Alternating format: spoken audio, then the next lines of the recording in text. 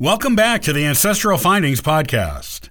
Mamie Dowd Eisenhower was the 34th First Lady of the United States. From a wealthy Iowa family, she became an Army wife to Dwight D. Eisenhower and then First Lady of the USA, and the first First Lady to be a fashion icon, too. Here is her story.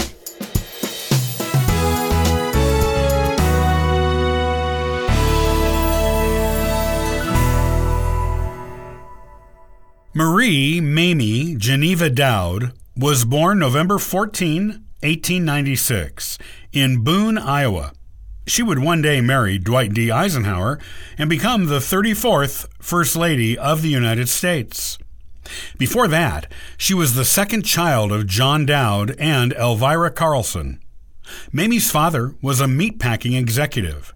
He ran a company that was founded by his father, and it was called Dowd and Montgomery. With investments in Illinois and Iowa stockyards, John Dowd was able to make enough money to retire in his mid-30s and keep his family well off financially. Mamie's mother was the daughter of Swedish immigrants and was a housewife. Mamie also had 3 sisters. Mamie grew up in Iowa, Colorado, and Texas, where her family had properties. She went to regular public school, then to Miss Walcott's finishing school.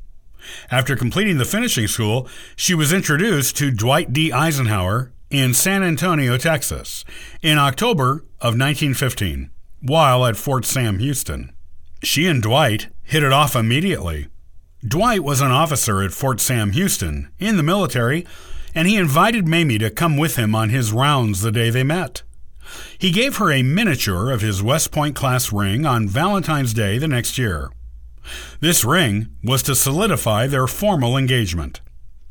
They married on July 1, 1916, at Mamie's parents' house in Denver, Colorado. Dwight was 25 and Mamie was 19.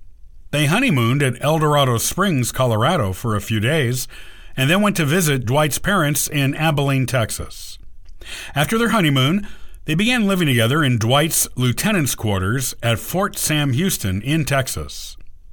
Mamie and Dwight went on to have 2 children, both sons, but the oldest one, Dowd Dwight Eisenhower, died of scarlet fever when he was only a few months past his 3rd birthday.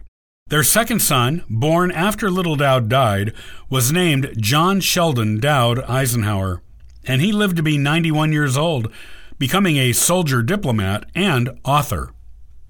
During the early years of her marriage, Mamie lived like most other wives of Army officers.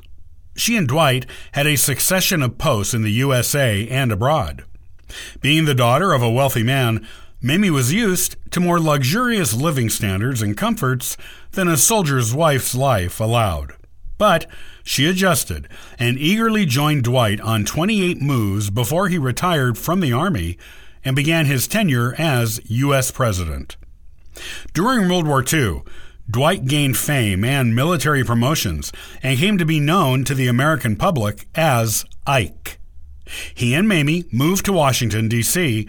during the war, and he became president of Columbia University in 1948 after the war.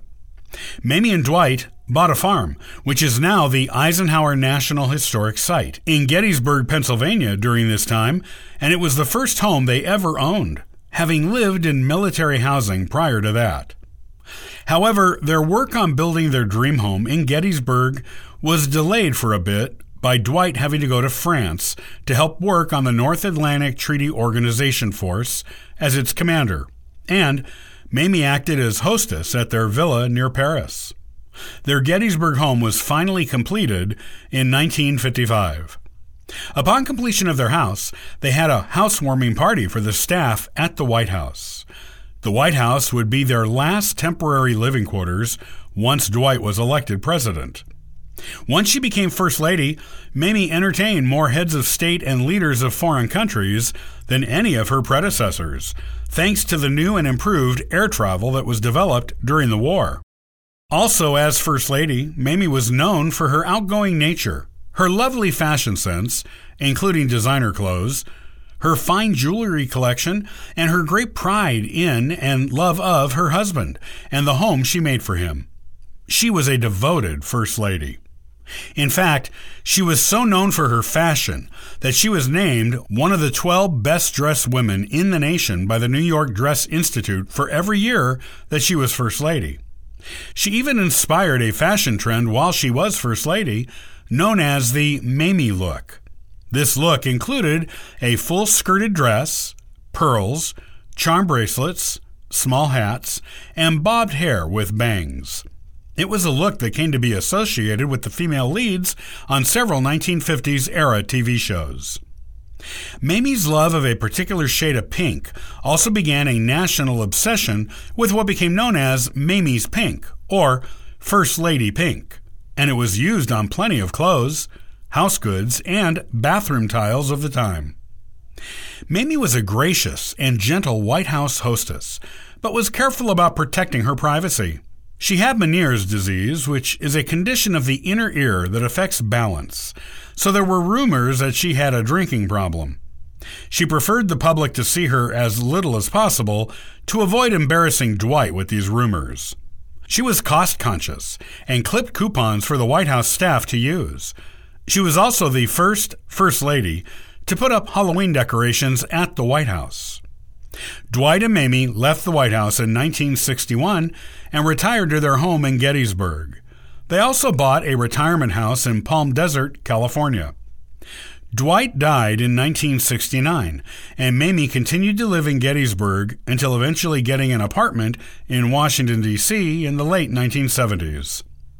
Her grandson, David Eisenhower, married Julie Nixon, Richard Nixon's daughter, which brought the Eisenhowers and Nixons closer together. And they had already been close, with Richard Nixon having been Dwight's vice president. After this marriage, Mamie was regularly invited to Nixon family gatherings, both at the White House and at the Nixon family home. Mamie lived for a decade after Dwight, dying of complications of a stroke in 1979. Her birthplace in Boone, Iowa, was dedicated as a historic site the next year, making her only the second First Lady to get such a designation for their birthplace. Second First Lady Abigail Adams being the first.